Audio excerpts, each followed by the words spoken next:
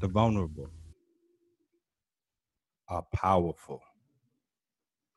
And the most gangster thing you can do is serve. All the way live. My mic fell. Did you see that? I didn't. I You didn't see didn't it. catch it? Well, Didn't catch it. I think I'm back down. This is the All the Way Live podcast, man. And yo, Miles, I love how you bring us into that every day. And I don't want to skip over how important those words are, man. The vulnerable are powerful. And the most gangster thing you can do is serve. And what we serve on this show is that carefully curated content for your cranium. Every week, we dishing it out like clockwork. We don't miss dates. Content's getting better. Conversations getting hotter. We surgical with this. More people are listening in, bro. This is pretty cool. This is pretty cool, I'm gonna say. Yo, I dig it. It always feels good, but now if it feels, it feels better. The more the merrier. It couldn't be truer. So welcome. What up? Get comfortable and whatnot. Yeah, get comfortable because over here, man, what we say is that this is a space that even if it's one person, 10 people, 1,000 people, 10 million people, it doesn't matter. Absolutely everybody is welcome to this space of peace, to this space of being able to get a little bit, even if we're giving people just a moment in a day of a dose of your happiness and encouragement and motivation to say, keep on going forward because this life thing is beautiful. And how we encapsulate that beauty is into 3 separate portions of the show. We got Stumble Upon, we got Current News, and we got Recommended and Review. Now, today's show, stacked with conversation. We're going to be talking about Black Dads, Power Grids, Cristiano Ronaldo, messing up with Coke. We're talking about music. There's so many things to be able to get to. Yeah, man. I'm just happy to see us back in the kitchen, serving up, the freshest of the fresh. You know what I'm saying? There's mad music out. We are officially back. And that can only mean great things for the All the Way Live podcast, man. We had the Polo G album, the Migos album dropped last week. You know what I'm saying? We had Voice of the Heroes. That was so much fun for me to talk about. This week we got the Her album. This week we got Gold Link, one of our favorite artists, an artist that back from the selection days we've been messing with. Oh, man. And the new Isaiah Rashad is hot too. That's right. That's right. We've been blessed with some good hip hop and good music. I'm overwhelmed. I think very soon we got to start just putting the full episodes on Patreon because we be having a whole party before we even start recording. We be fully jamming out listening to our favorite type of music. That's secret. That is how pre-production is. Just listening to music. Everybody who gets to see pre-production happen in real time is always very amazed at how fluid it is. It's very loose. You know what I'm saying? And I think, as we try to bring people, a little bit of joy, a little bit of happiness, that would be something to share. The only thing that gets in the way of that is the monetization of playing music. We do want those artists, to get whatever bread that they're supposed to get from that. But where can we put it where it makes sense? So there are conversations to be had about that. Sure. And even if it's just creating a separate channel under and then just letting that one be demonetized content, we'll figure it out and bring it to you. That's what we do. That's what we do. Hey man, listen, I don't know about you, but when it comes to this here list that we have in front of us, I don't even know where you want to start picking at it first. Which one you wanna reach for? We just got a litany of options. Well, I know where I want to start first, and you did the intro so smooth. We got into it that I forgot to acknowledge that yet and still this podcast is brought to you from the illustrious Gallery Momo. You know what I'm saying? You could tell by the art that my brother. I'm gonna need you to start switching up the art. I know that one is fly, but I know you have access to such a collection that why would we not switch that up? You know what I mean? It's laborsome, bro. It's laborsome. You gotta take it down. You gotta resize it. You need to look at me volunteering you. I don't know, but maybe I saw another podcast switch something up, and I was like, man, we gotta be fresh. I don't know. No, but this is a real talk. Not even to cut you on that, but like that's the beauty of letting art live in a space for a while, right? Because this is a multi-dimensional space. This isn't the only thing, and this station isn't the only thing in this space. And giving art some time. That's something I learned from from Gallery Momo is just being able to let a piece sit for a minute and then see what happens. Oh well, see, you're educating us. So forgive my what's the word I'm looking for? I'm just trying to. I'm anxious. I want to make it. I want to shift them. Show them everything we got. You let it marinate like a fine wine. I dig that. I can get with that vibe. But on this side, you already know what's going on, man. The podcast is brought to you from Chicago. That means this jaunt is recorded on stolen land. Yep. Chicago, this land that we bring this to you from was cared for by the Potawatomi people, the Council of the Three Fires, and the indigenous people that were here that cared for the land. The violence done to them to remove them from this land is inseparable from the violence we see in this city today, this country today, and this world today. So we got to lift up for love for indigenous people the world over, love between Black and brown people the world over. Intro over. Now, Black dads. We're recording this on Father's Day. Happy Father's Day to all the Black dads out there, or just all the dads in general out there. I think it's not just Black Dad Father's Day. I think it's just Father's Day. So to everyone being a father. Yeah, what up, man? We have friends. Shout out to Nick. Hold on, one time. That's right. That's right. Yeah, man. We have friends that are recently becoming fathers. I say Black dads because I don't think it's easily overlooked, and I want to celebrate and put it out there. We both have dads. You know what I mean? For our white listeners out there, they might not know how prominent that is. I know at least in America, there's a lot of even having it. There's two things that always are just very apparent to me on Father's Day. Is that one, not all Black folks in America have a dad, and two, all Black men are expected to be dads. Now, those two things might seem contradictory. But really they're not, right? Because we're not gonna get into all of that. But it's funny because where do zaddies lie in that spectrum? Nah, dude, see, you're getting into those deep waters that we won't traverse today. Okay. But it's just funny as I go to the grocery store, people are always wishing me happy Father's Day, very much as if I must have kids, right? In my upper 20s as a Black man in the hood, I think the expectation is that I have kids. But also there's a beautiful, I think, movement to acknowledge single mothers on Father's Day. There's a movement to make space for people who've had a different experience, especially in spaces where a lot of us have strained relationships with our dads. But I wanted to acknowledge Black dads in that. I think both of our dads have had overwhelmingly positive influences on our lives. For sure. And I'm glad you didn't skip over the fact that not a lot of people actually have dads, right? And a lot of days like this, we forget that some people this brings them pain. This is a reminder maybe of a loss or absence, whatever it is. So sending love to those people too, sending love to those people too. And in days like this, where it seems like everybody is celebrating something that you might not have, the reality is you have power over that day, in terms of what you decide to celebrate. If you want to celebrate yourself, it's listen, I was my own dad growing up, and you want to throw yourself a Father's Day celebration, let that be that. No one is there to tell you otherwise, but it is important. I'm glad you acknowledged that. And also shout out to my dad. Spoke to him this morning, told him, hey man, the more I understand you, the more I understand me. Thank you for being there. I'm a gentleman because of it. And yeah, man, it's definitely a blessing for sure. Yeah, big facts. I did the same. I hit my dad up. One of the things that he passed down to me was Calvin and Hobbes, the comic book. So he had them joints, actually the books, right, of comics. And he had the old school collection. Some stuff I wasn't allowed to touch until I was older.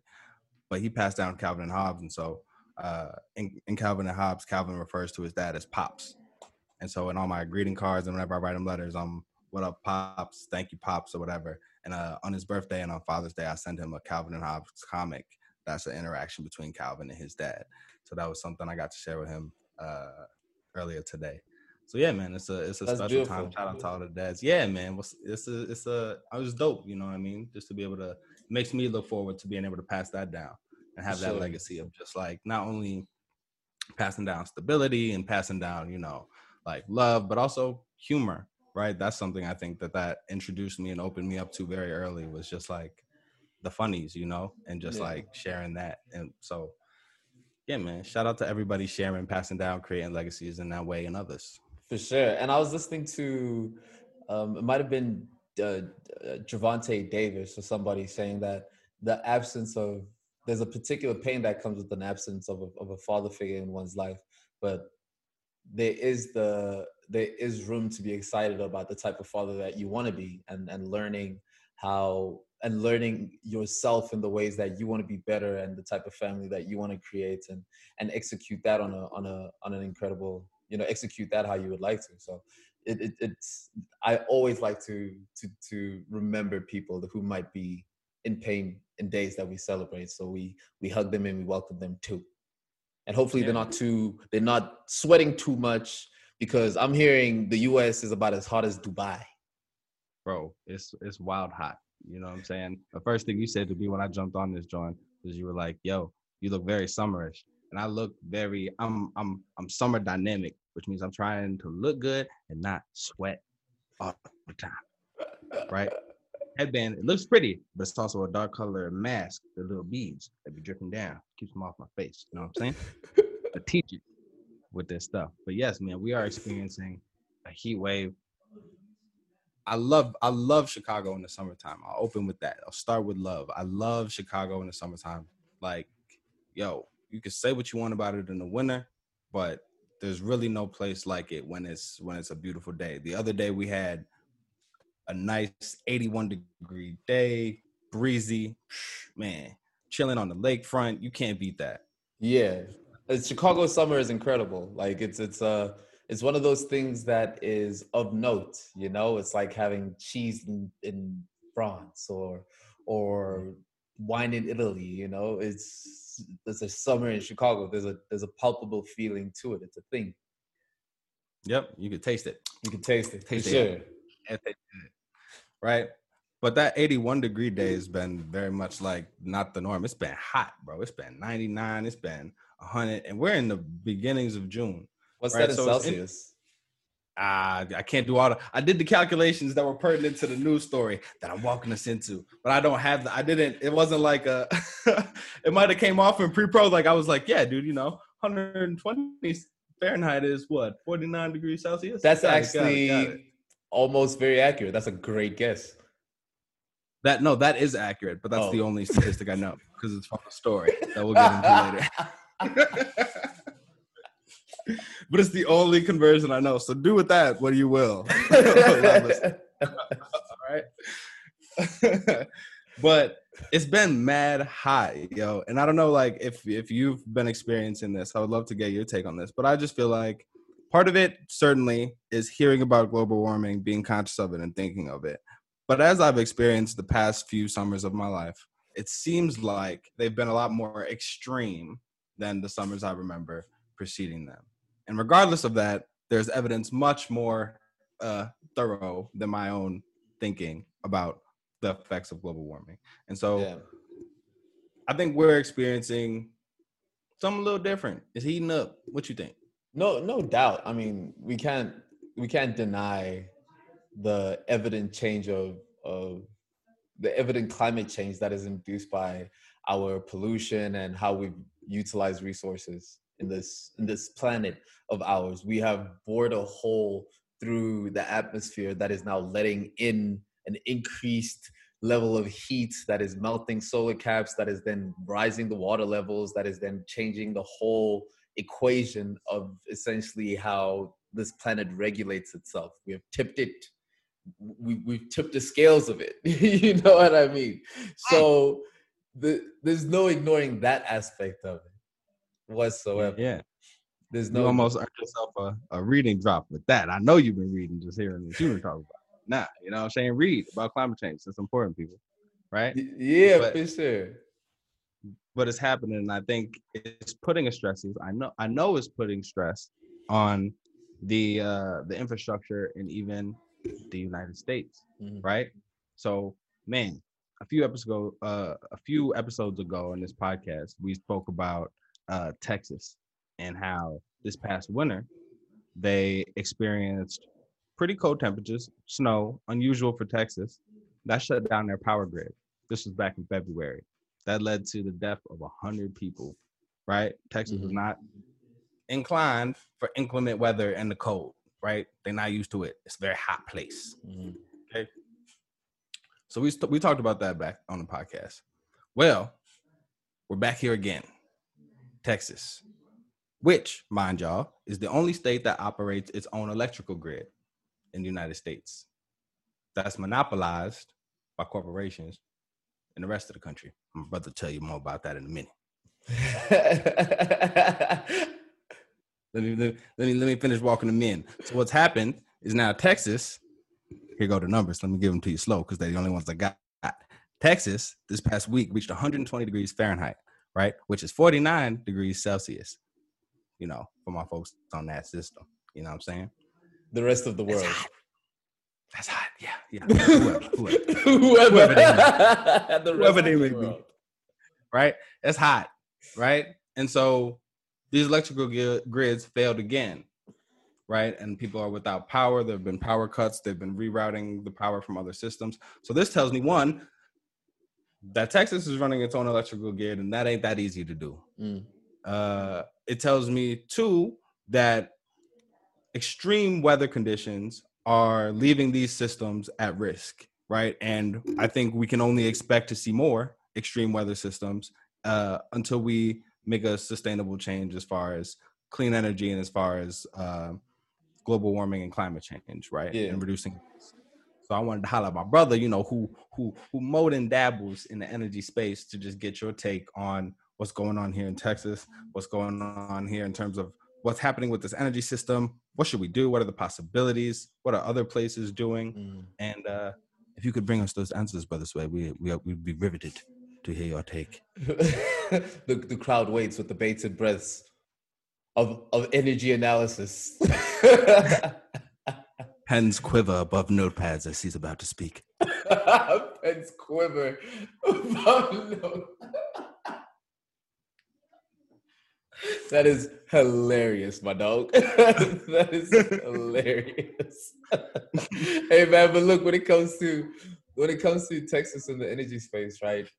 The infrastructure failings are part of how energy, are part of this conversion system. Like the technology that produces energy are usually prone to high maintenances, right? So for instance, in South Africa, our issues is that our plants have not been maintained over time. The cash that was supposed to go into that is cash that has been squandered, and therefore we're now at a place where systems are failing quicker than we can afford to repair them, like that. So in the case in Texas, where it might not necessarily be a corruption-induced deficiency, it could just simply be a case of a system that is just the natural causes, right? Natural causes of not anticipating this level of heat wave, or how many people are utilizing the facilities. I'm sure AC is booming in every single corner of Texas, which is a high energy. Yeah, it would be, but they've actually introduced regulations that people are told to keep their thermostats are at above 78 degrees Fahrenheit, which is, I don't have the calculation for that into Celsius, but it's essentially saying you can mildly mitigate with your thermostat, but you're not allowed to have it blasting, right? Yeah, that's all energy regulation. That's all energy regulation. Exactly, right? So it's kind of like it comes together. It's always a cocktail of things that make a whole system fail in that way. But to see what is essentially the heart of American gas, because Texas has some of the largest gas reserves in the world. You know, you're talking about an area that is literally the heart of the U.S. shale gas revolution, and where essentially most of any oil and gas products all come through to the Texas hub. That's outside of your Omaha, your Oklahoma, places like that, outside of there, but it's just like Texas is the place for it. So for that to happen there is why this is quite interesting. But the US has always had an interesting relationship with energy suppliers. Dare I say the words Enron? If anybody knows what that is. Speaking in code. For those, give them a little bit. Give them a little slice of the code. You know what I'm saying? So essentially, right, the cool thing about the energy market in the US is that you guys have a lot of options. There's a lot of options of the service providers that you can choose, right? Now, granted, there also is a monopoly on this service provision. So for Texas to be on its own grid, it means that it's not necessarily a part of what would be a national grid, which would be who the government chooses to be the suppliers of their energy products, or the government themselves. Yeah, but you know, the government via corporations that they have a lot of interest and stake in, which is something that happened throughout during the 2008 crisis, or the 2011 oil crisis. The government came through, bought up a bunch of oil companies, or incentivized other companies to purchase large amounts of oil companies. So by being on its own grid, it means that it is detached from that entire system. Um, So I think what you've, yeah, no, sorry. No, go ahead. Because I can keep speaking on the technicalities. There's no end. There's no end to the technicalities of it. And that's why you're overqualified as a resource in this conversation. So I appreciate you. But I wanted to just call out really quickly that I think what you've illuminated is that, like, whether it's Texas trying to operate on its own or the United States trying to operate on a whole, everybody's had issues trying to operate this power grid. It's one, to our hypothesis, right, not a very easy thing to do, to regulate these energy grids. South Africa's having its own struggles and trying to figure things out in new ways. So taking into account that under the best conditions, supplying an entire population with energy is a very difficult thing to do. And that we're seeing that the ways we've done that in the past have caused us to be in a deficit in terms of sustainability, in terms of energy, in terms of the way that we're using up our Earth's resources. What do you see as kind of the next phases or trends or things that people will start to gravitate towards in terms of trying to create sustainable energy futures? I think, my G, if we look at where everything is moving towards, right? People are now starting to have their own networks. People are starting to have their own cellular network, like their own literal cell network. You know what I mean? Yeah, People are. Can't wait. What are you gonna call yours? I don't have a name for it yet. I'll have to scroll through interesting Wi-Fi names on Reddit, but I just want to have my own bubble of Wi-Fi, like my own cell and Wi-Fi VPN. Oh yeah. Exactly, right? And so there's a lot of movement towards being self-sufficient in everything that we consume. And the cool thing about where the technology of energy is going to now is that the cost of this technology becomes cheaper. It becomes more convenient to be able to be placed in your home. Throw blockchain technology into there, then you have a whole system where, like, now you, Miles, as a power producer, and I, as a power producer, can be able to switch off of each other. Here's a cool example, right? Here's a cool example. So essentially, what you'd be able to do, essentially, with blockchain, is that you can be on a multiple grid network that then regulates when you're going to be coming home and when you're going to be leaving, and then being able to switch on and off your usage of that grid, and that grid the usage of energy. And you're pulling that from, let's say, your neighbors. So let's say I leave the house and you're my next door neighbor and we're on the same network. I can then tap into your energy. I can then tap into your energy supply while you're gone. That gets dicey. It's a great idea for communities that are tight knit, but I could very quickly see neighbors getting mad at each other.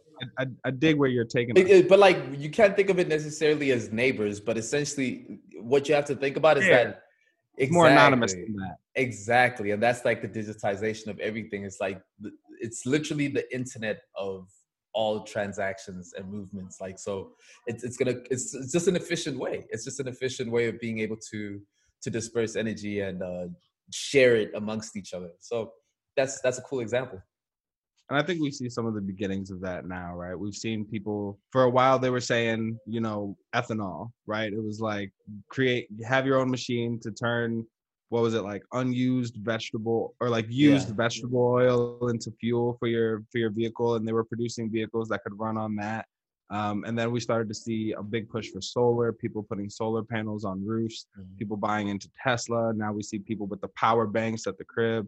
that you put in your garage and it charges your car and powers your home with the solar panels, and it's all part of the system. So we're seeing people getting used to the idea of producing their own power. Yeah. And I think it's an interesting world where that's the case, and that's a shared network. So Yeah. thank you, That's what sir. that's what I'm for giving- optimistic. That's what I'm Yeah, no, optimistic about our future, bro. Like about our future, it's just that there is so much there's so much pull towards people being able to be more sustainable and being aware of the different things that we can do. It does suck that we've had to abuse the earth in order to get to a place where we're now looking for these technologies, but there is a big effort in trying to get these things down to even rural communities in Africa, right? And being able to create low cost devices that can be on these makeshift homes and then at least power that. So there's over here we tend to think that the future is quite literally bright. Oh, I like what you did there. I like what you did there with that closing metaphor. But I also like how you there's a push to do these things for people out there in places. Mm-hmm. Yeah, I know, Mandulo. I'm a little bit familiar with the solar panel project. You know what I'm saying? I know That's it's going right. to be computer labs that are entirely solar powered that are going to be put wherever our partners allow us to put them. Yeah. That's right. Brilliant. Brilliant. That is stumbled upon. I think we done did it. Yo, Miles Xavier, if I jump into the ocean and I go underground and I hear a wave, does that mean we moving into current news? Oh. Surf's up. Ooh. Surf's up. With that particular drop, I just realized we haven't utilized our most important drop of this show, where we always pay respect, love, and comfort to ladies. That's right. always. It's a safe place for women over here. All right. You can never just throw that out there without it seeming like I'm trying to Just- cover just- something. oddly ambiguous. Like, all right. It's a safe space for women over here, all right? I appreciate the sentiment. I'm not trying to convince anybody of that. I'm just saying. What we need. Actually, no. We just need to bring more. We need to bring more people on in general, but we need to bring more people that identify as female on, and let whatever they say speak for itself. Undoubtedly. Presence, comfort, energy. Undoubtedly. We do it. But I don't need them to come to let me know to tell all men that your obligation as a man is to make women feel comfortable. That's, you know what I mean? True. That True is indeed. the obligation of a man, making women feel comfortable. Boom, bro. Yo, Coca-Cola lost $4 billion in market value after Cristiano Ronaldo suggested people drink water instead. Oh, I totally thought the current news was gonna have something to do with the ladies. Oh. I totally thought we were going somewhere completely different. You thought that was a long, elongated, smooth transition? No, I just wanted to say hi to the ladies. That's all. Oh, okay, cool. Wanted to acknowledge them. That's all. But no, I love it. But now that you put that there, though, in acknowledging ladies, there has been a case that in India right now, there is a huge push towards the femicide that's happening there, as they would describe it, and as it is. Women are. I think there's a woman raped in India every 15 minutes. Is the statistic? That's ouch. yes. And I'm a man, nigga. Like, for real. Like, that's a horrible thing to hear. That struck fear in my heart, and I'm a dude, so I can't imagine what women feel knowing that statistic. I can't imagine what women in India are going through. I mean, this isn't the first time I've heard it brought up as an issue, but to that point, it's an issue everywhere. You know, women don't feel safe here in the States. Women don't feel safe in South Africa. It's a man thing worldwide, and it is up to men to talk about that and to make space for that conversation. Yeah, man, it's difficult. I was reminded earlier this week how difficult it is to hear another man, especially a man that might be older than you or above you, in a position at work or whatever the case may be, those same dynamics of power that play out in these situations of sexual violence, right? To hear a man that has that position and talk about women in a way that makes you uncomfortable, it's very difficult to say, what the fuck? You know, like, hey, that's not cool, bro. And sometimes all we manage to get out is I don't know about that, right? But like, we have to start making space and challenging ourselves to call that stuff out, because bro, it is every woman, and we've said this before on the podcast too, but every woman I speak to knows a woman that's been assaulted, right, in some phrase or form. And not very many guys I speak to know or hang out with dudes that do that. And that's bullshit. Yeah. So I'm sorry for cursing so much in this segment, y'all. You know what I'm saying? Sorry, Mama Gila. It's messed up. It's messed up, man. It's messed up. So, and we do have to start calling it out. So I appreciate you making space for that. It is. And in being responsible with this platform, it was a student-led protest for the death of Jana in West Bengal. It says that students from the college where Jana was studying took to the streets the day after her body was discovered, carrying banners and placards. They demanded justice, including calls to hang the rapists. The students continued their protest for several days before the state was, like other parts of India, put under lockdown due to sharp increases in COVID. Sankha Chatterjee was the first police officer on the scene. She had blood all over, he said. I haven't felt so helpless and angry in my 11 years. In 2012, it's been a situation again. It's been a situation where a woman is brutally raped and murdered, and a system is failing her.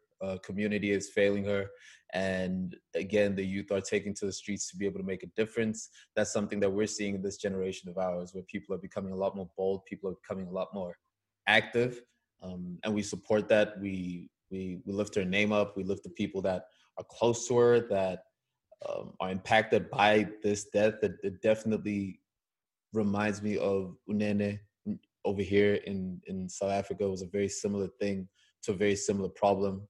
Last year, over 250,000 rape cases, 250,000 rape cases were reported in the court systems in India, which means that surely the number is at least double that size. So I like what you said about being able to call people out about it. But how do you call men out about it? Because dudes will show one face in front of you and be totally different. And that's what I remember I said this to a female friend of mine. I said, men change when they are with their women, right? Men, how a man is in the confines of his own private space or with that of a partner or woman or anything is different. It's completely different. So sometimes it's even hard to be able to gauge who this person is from casual encounter. Yeah. Well, I don't think every man has the obligation to catch predators, right? I mean, Chris Hansen is out here bodying it, right? He's catching different type of predator. We do need both for sure. And I was about to say, we do need more people professionally dedicated to the prevention and to follow up and solve in a thoughtful way and to investigate in a thoughtful way sex crimes, right? But as the individual man, sure, there are going to be things that other individuals hide from you as a man. But we also all know dudes that say stuff, that do stuff that's a little bit suspect.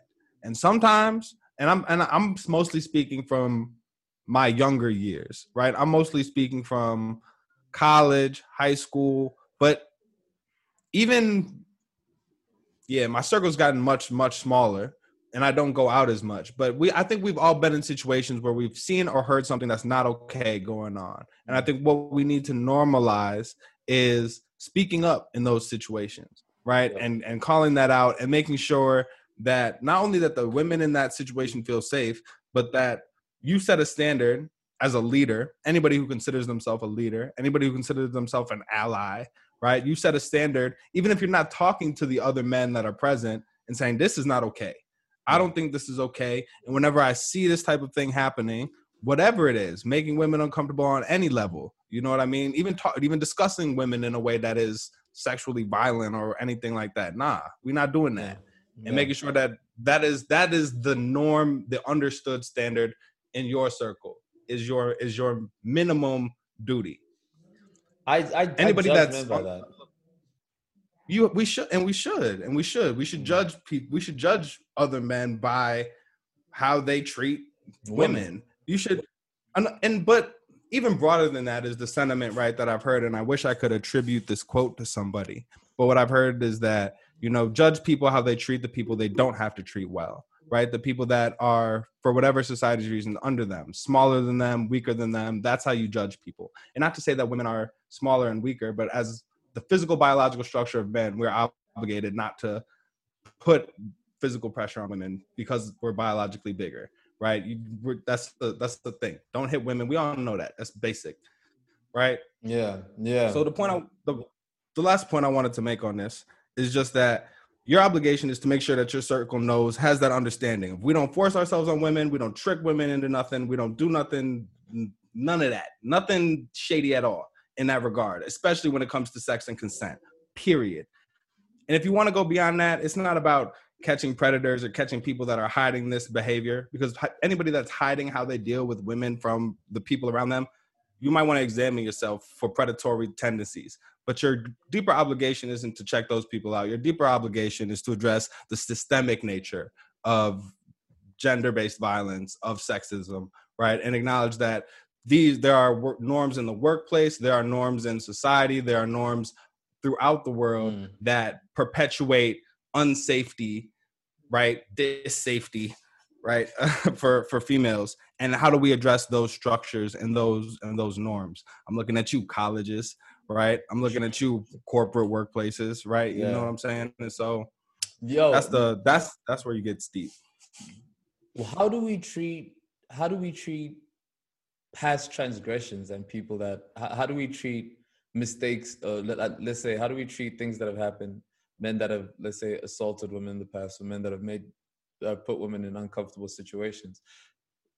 What is the appropriate response to that, even if it's something that they're no longer doing? I don't think there's a quick answer to that. I think it depends on, is this a one-time scenario? Are we talking about one scenario in your life that got confusing, that's an outlier in the way that you deal with women? Or are we talking about a pattern of behavior that consistently puts you in a position where things get muddy, right? And if you're consistently putting yourself and your potential sexual partners in a position that could get muddy, then there's something to be analyzed there, and there's probably something to be held accountable there. But a big part of that is what happened. How many times did it happen? Was there a pattern of intentional behavior? And then, I lost my thought of what the flip side should be. But man, that's I hear you. What we can do is ask a woman. We've got Mo over here close by. I think it would be wrong for us to answer that ourselves as men. Hey Mo, can we ask you something? Oh, as she's walking over here, the last thing I was going to say, and the other flip side of it is how the man takes it, right? Like if somebody brings this to your attention, if a woman brings this to your attention, do you take it as, do you dismiss it, or do you really take it in as something to address and something to take seriously? I think that's the last thing to consider. So I got Mo's over here. Mo, can you hear her? Well, no, I cannot hear her.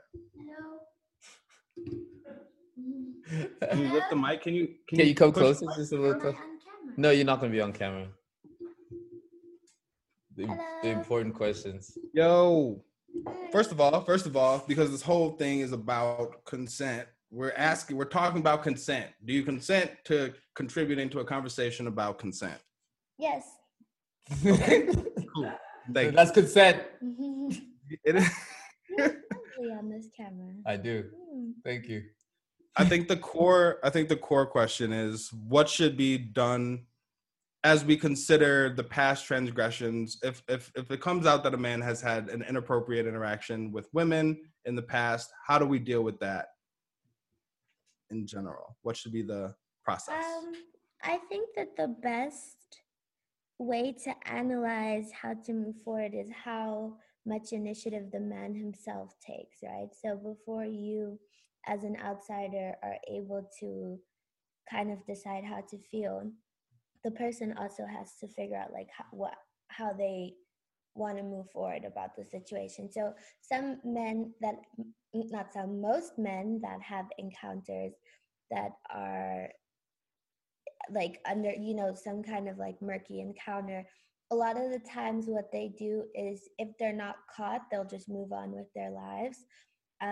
Or if they are caught, they'll either serve their sentence or whatever and then just proceed. Like there's no type of I'm going to be an activist of change, like someone who's like, this is me in the past, I'm going to make it my duty to help other brothers and teach them, or just be like an active voice of change, because that way people will know you're serious, right? Yeah. Or just, even if it's not like as public, because not everything has to be public, but in your own circle, be that person that owns up to their story. Like, this was me, this is my past, this is how I move forward. And I think that's the best way to judge if someone's really like how you feel about that situation. Because if, for example, how many men, like a lot of women, especially in South Africa, there's, I don't know the statistic, but a lot of them say that by the time they're married, they find out that their husbands are actually have assaulted someone in the past, because in South Africa we don't have an open predators list. So what then, how do you feel about that, right? Because obviously you've had this marriage where your husband hasn't assaulted you, and but then at the same time, right, like let's say he's changed, but how are you expected to feel about that if this person's kept quiet about it and not made any type of like active behavior owning up to their own 100%, you know. And I think in that case, everyone has the right to be upset and angry, because this person's not, like I'm saying, it's not owning up to what they've done, and they're not being someone who's trying to change that.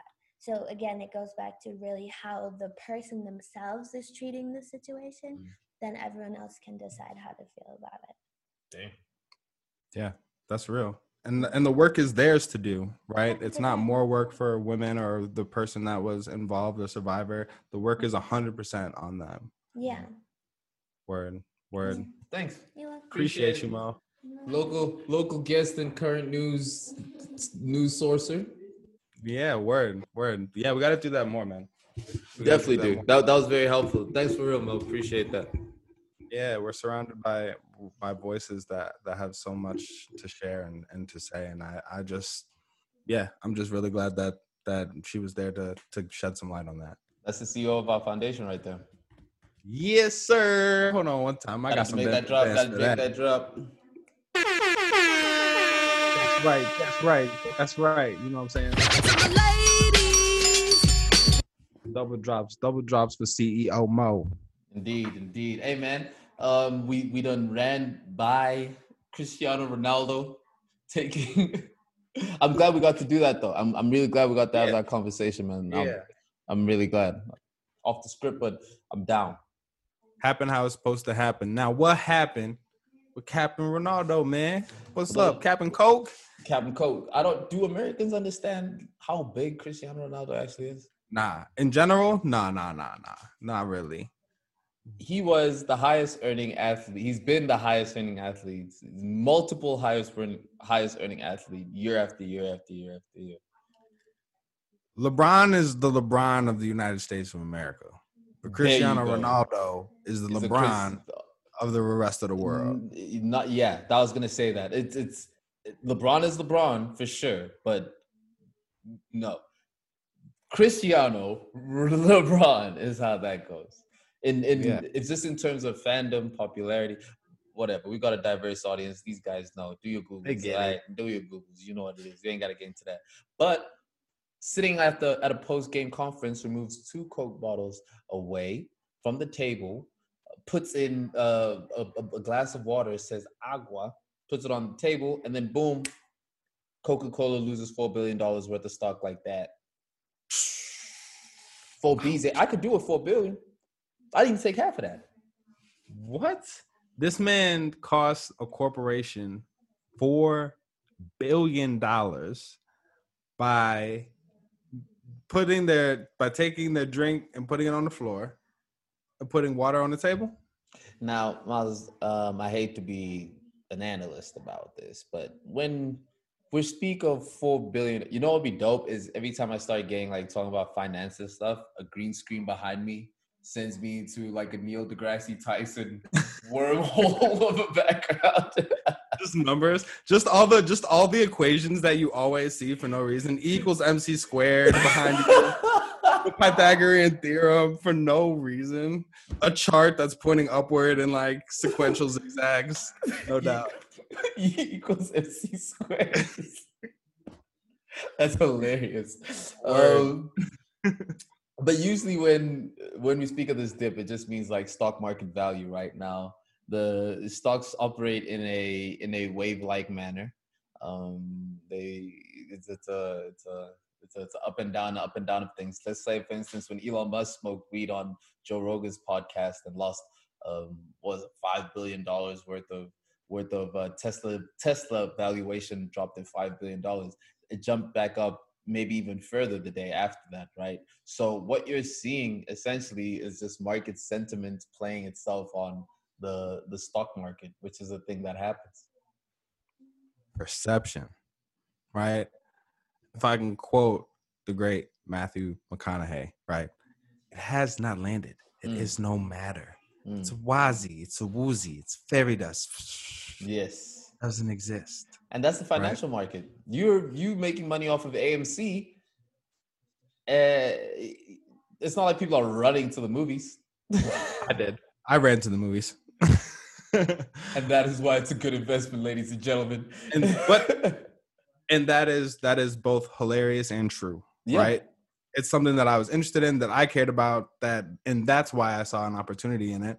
It didn't boost because, this is the phenomenon in stocks we're seeing. It didn't boost because so many people like me actually went out and went to the movies, but a lot of people understood the idea and thought about it and thought about the company, and that was enough.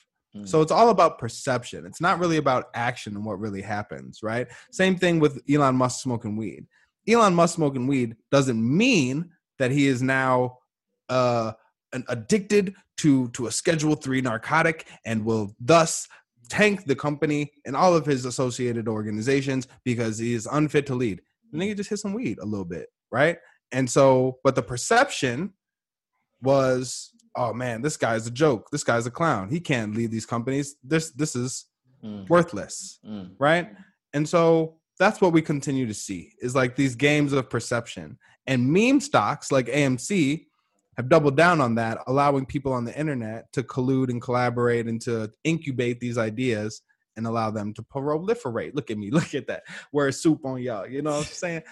I'm AI with the adjectives. You dig me? But that's real. That's what's happening, is that, you know, we're seeing the connection between the actual product and the actual sales become further and further than from what happens to these companies in the stock market, to the point where nothing bad happened with Coke. There wasn't a recall. You know what I'm saying? There wasn't some new study that found out that Coke is eating away at the lining of your intestines when you drink it. You know what I'm saying? A dude just told you water is better. And we knew that. Here's a fun question for you. How much money moves back, let's say pre-COVID, right? 2018, 2019.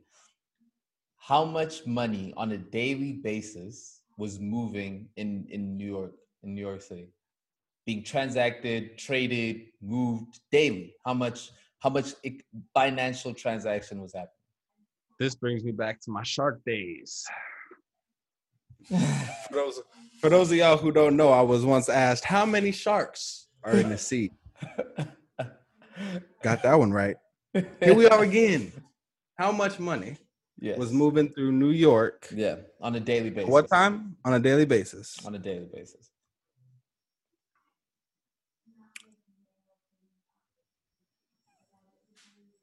$444 billion. 3 trillion. Nick, what? $3 trillion? $3 Yeah. trillion. So, right now, if we're gonna be thinking of, but also at the same time that's fund management accounts being transferred. This is purchasing into stocks, purchasing out of stocks. The quantity. This is $3 trillion worth. Now, when we when it's wild, right? So now when we say it's 1 billion sharks. Sharks, how many sharks is in New York? Probably a fraction of that. So how much stock is probably 4 billion? Carry the one. I didn't carry the one.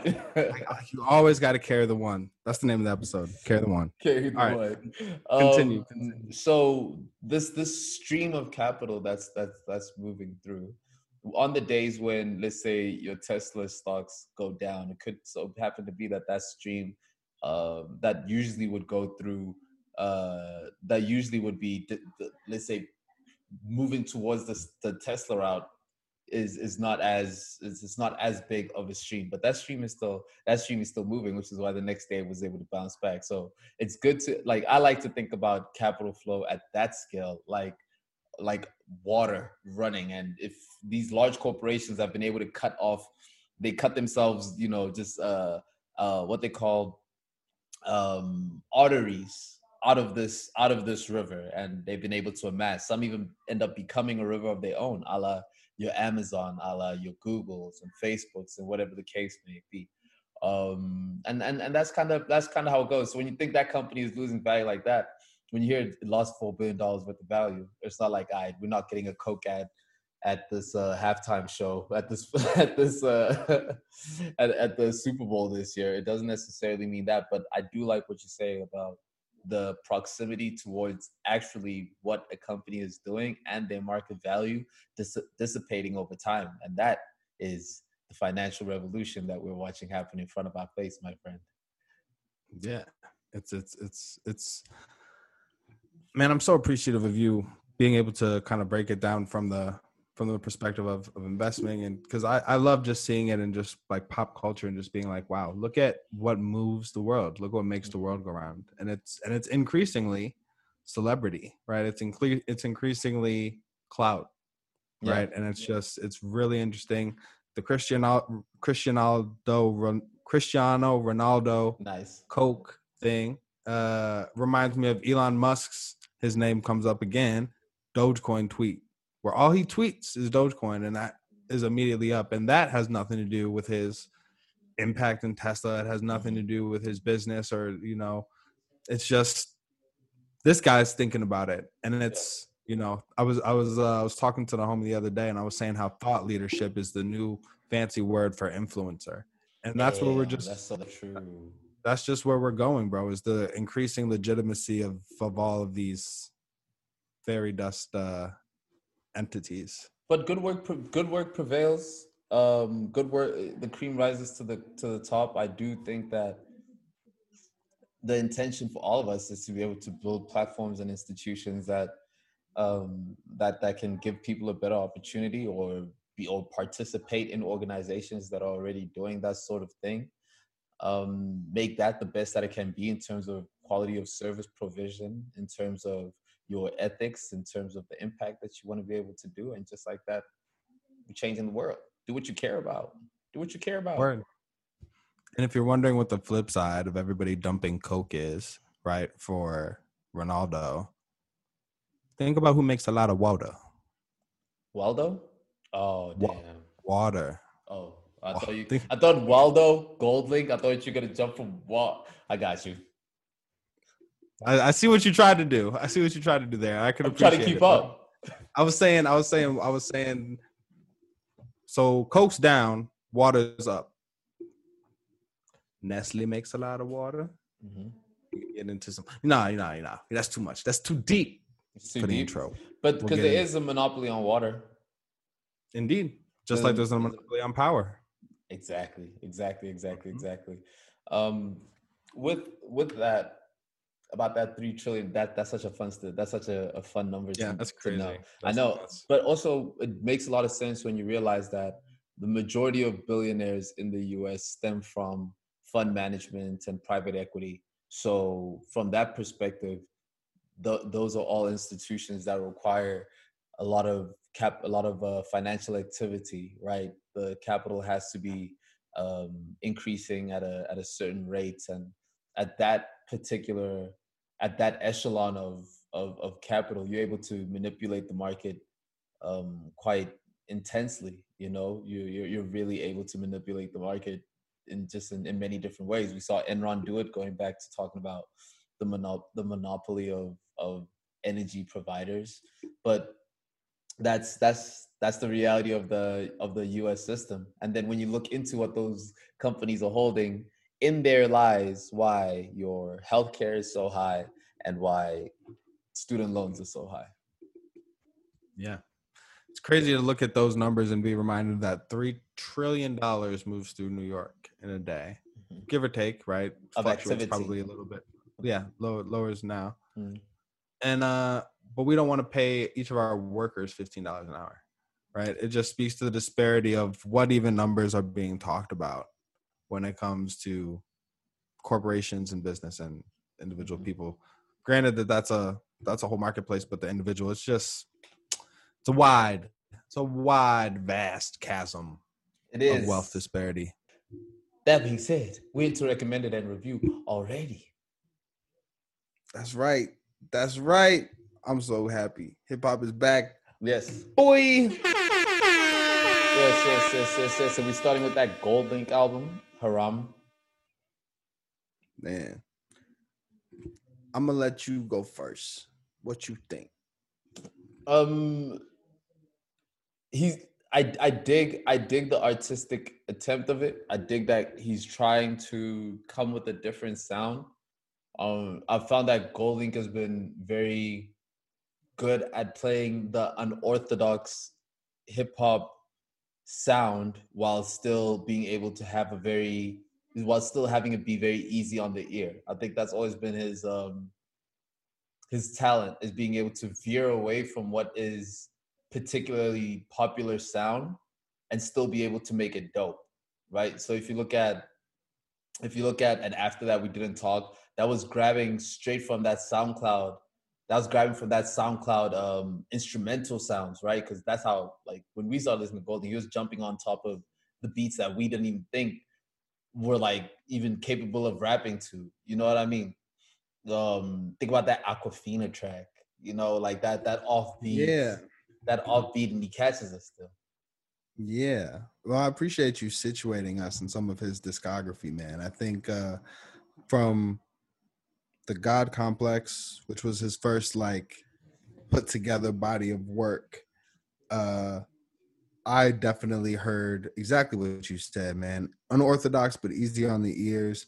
Definitely soulful, definitely borrowing a lot in its use of 808s and instrumentals and samples from 90s R&B. I think GoldLink is the hip hop predecessor, selection soaked predecessor of like even the beats that Brent Faiyaz chooses. Not so much tonally and singing and stuff like that, but a lot of those nostalgic soul samples, I think, is what he does really well. So moving from that very and I say selection, I gotta big up selection for this sound. Just the bouncy synthesizers, the deep bass, the just that borrowing from Afro beats and different places, and extended interludes and beat switches. It's just very reminiscent. If you don't know about Selection, I encourage you to look them up on SoundCloud before you even jump into the Apple Music. Figure out find the old stuff, the stuff that has like GoldLink, Esta, Sango. And if you know any of those artists, you are very blessed. Go search it out. But that transition from the God Complex to After That We Didn't Talk was him, I think, doing that in a much more polished way. Moving there to At What Cost is my favorite. I was about to say that's my favorite GoldLink album too. GoldLink album, right? It's just it's summary.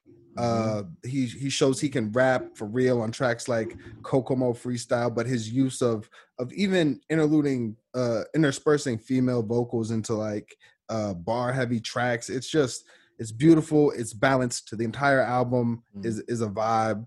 And it's it bends genres, right? As much as that's genre bending is overused and bleh.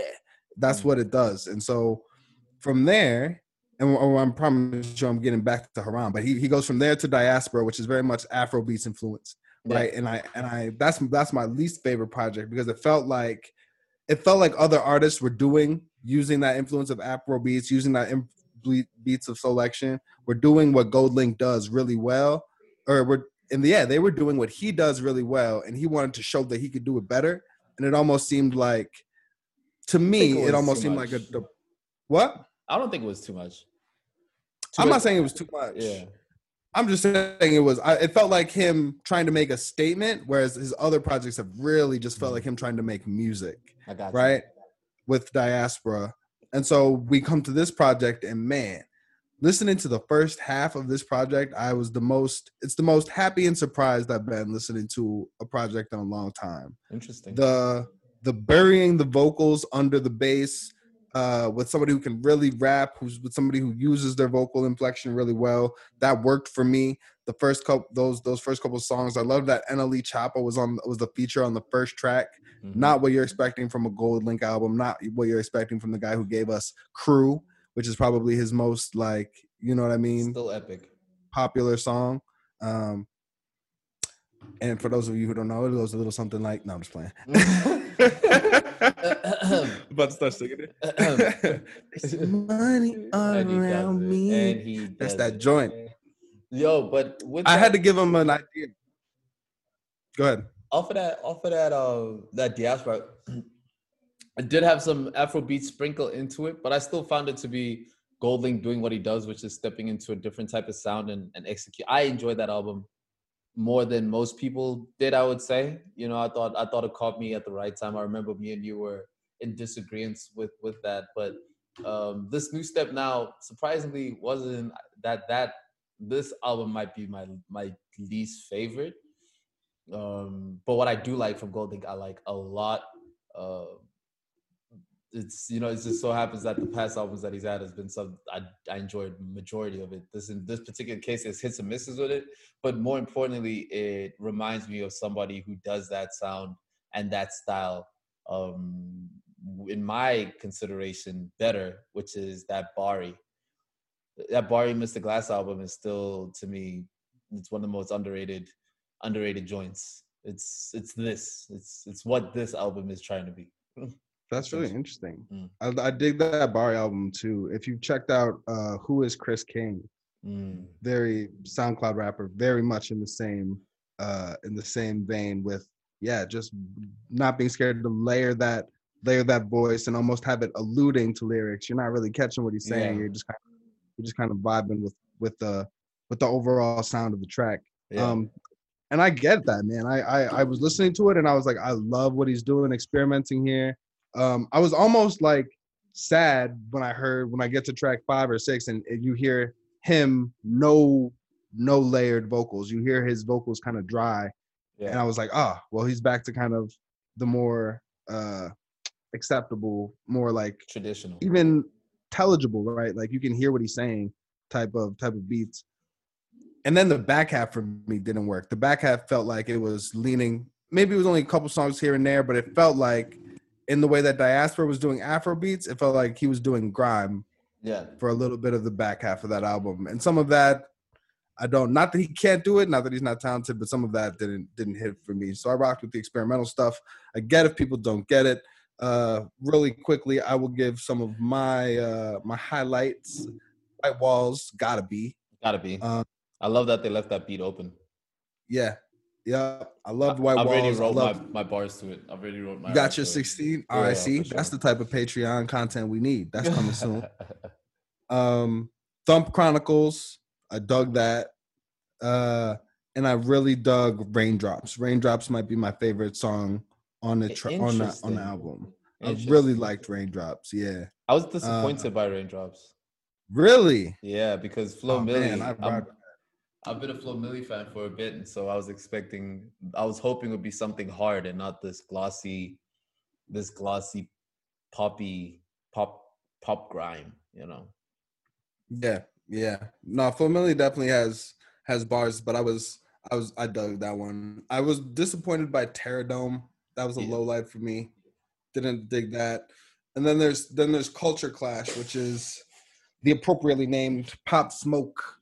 What do we want to call that? Commemoration. Homage. It was an ode. An ode to Smoke. For sure. Every artist has a Pop Smoke ode. Some of them even have the Pop Smoke feature. I get it. I'm glad that his legacy is living on, but it's a little bit overdone as just like the last minute inclusion of the album that doesn't fit in with anything else, with the Pop Smoke ad libs and the New York drill beat. I don't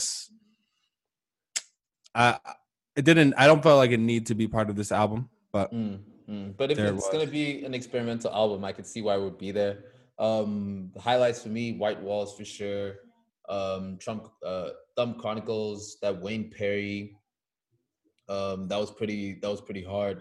I enjoyed that. Lowlights would be that Terradome, as well as that Flo Milli track. I wasn't feeling that entirely too much. Out of five mics, if I have to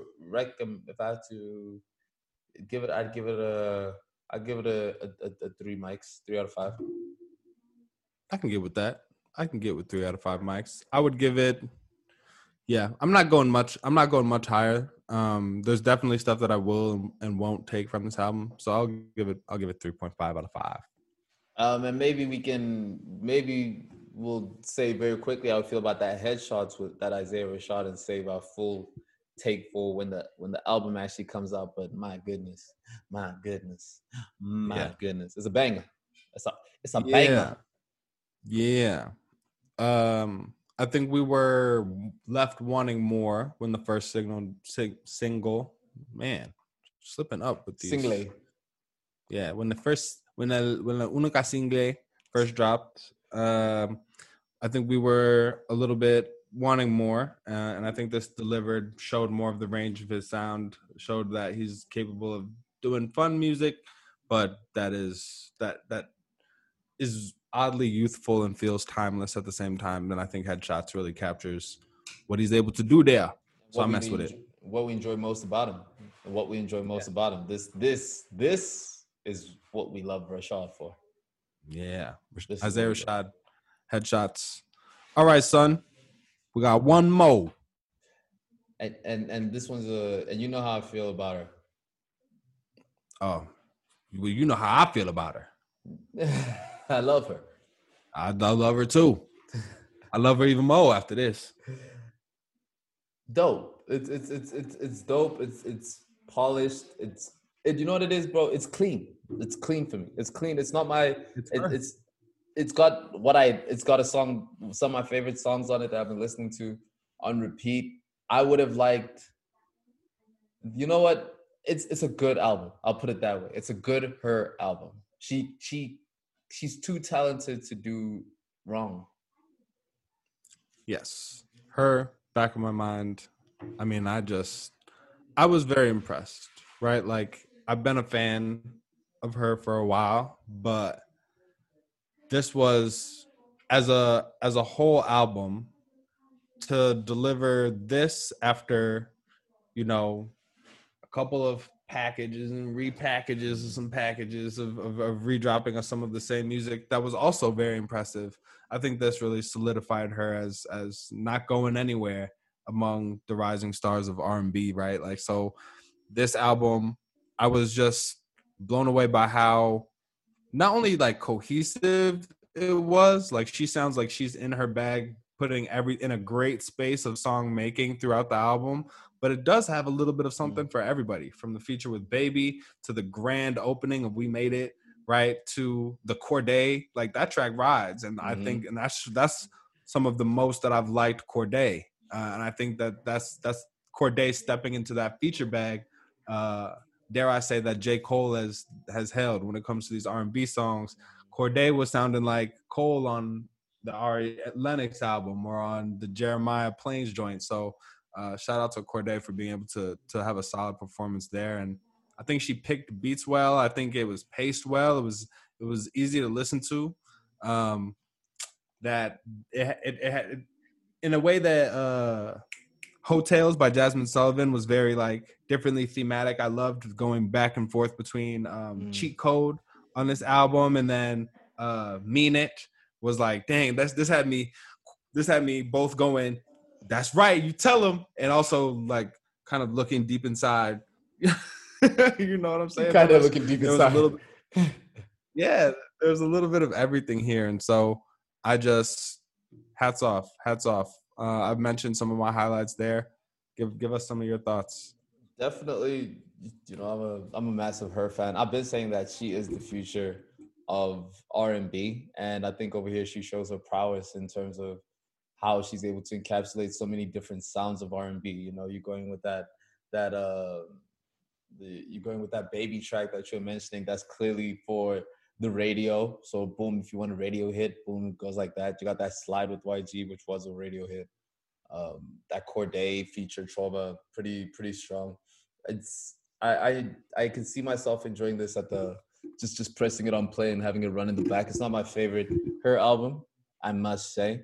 However, as her is almost flawless to me.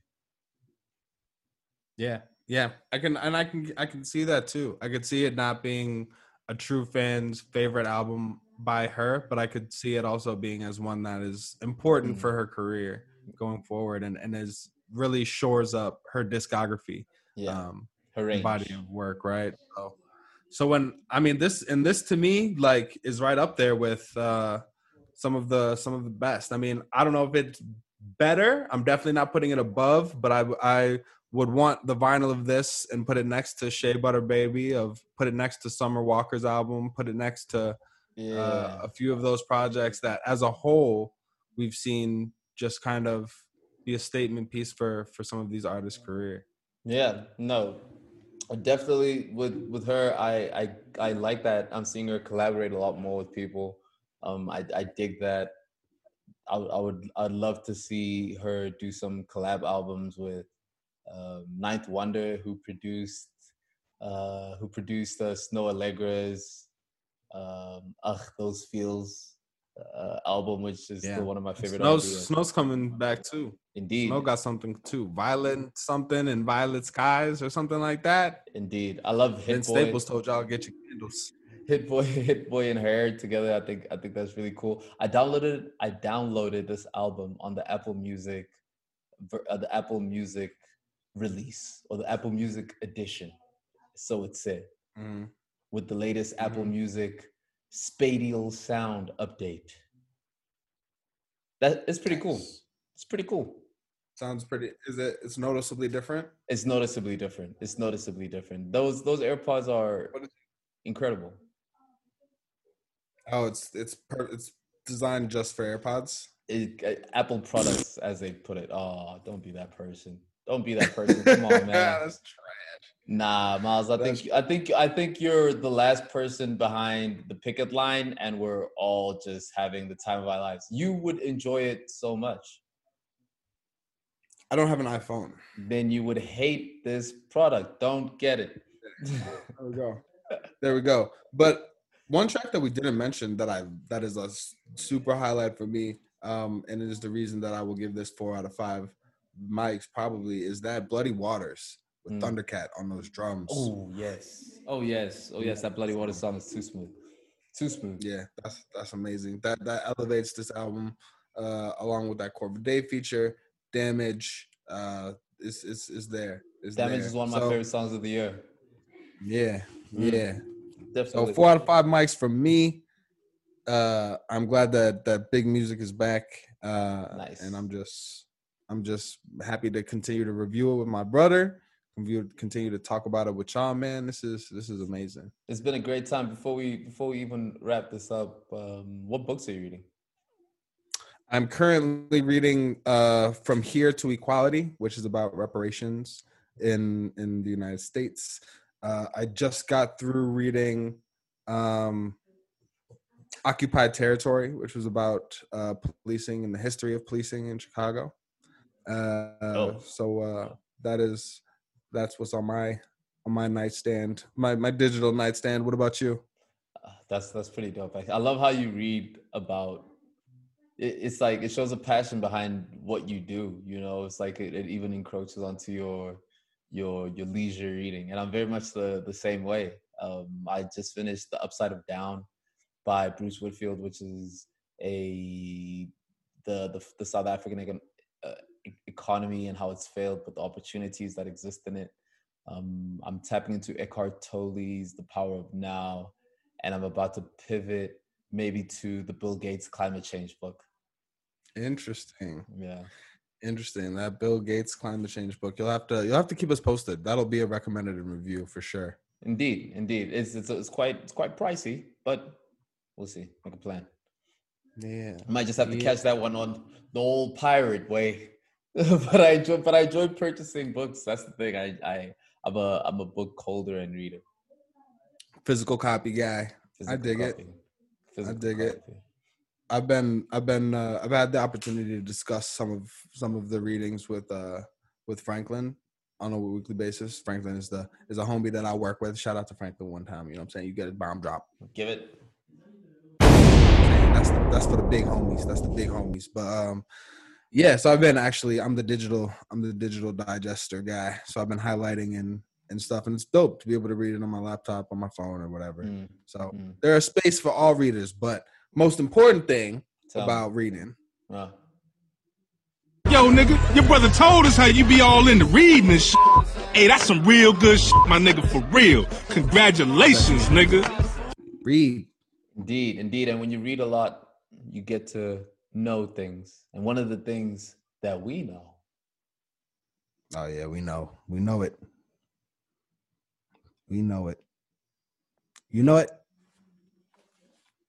I remember when I first knew it. I know it. It was about 36 episodes ago that I first realized that I knew that y'all have so many options when it comes to choosing a podcast. And if you are here rocking at the end of this joint with hazelnut tones and chestnut tones, then that means that you are a friend of the show, and we appreciate you. We enjoy spending time with you. This is a celebration of life. It's a celebration of how good it feels to be Black and feel good. My favorite thing. Yep, my favorite thing too. And I hope it feels good to be you. And I hope you eat something delicious. I hope you hug somebody you love. I hope you had a wonderful Juneteenth, wonderful Father's Day, a wonderful everything. Peace, love, water. We gone.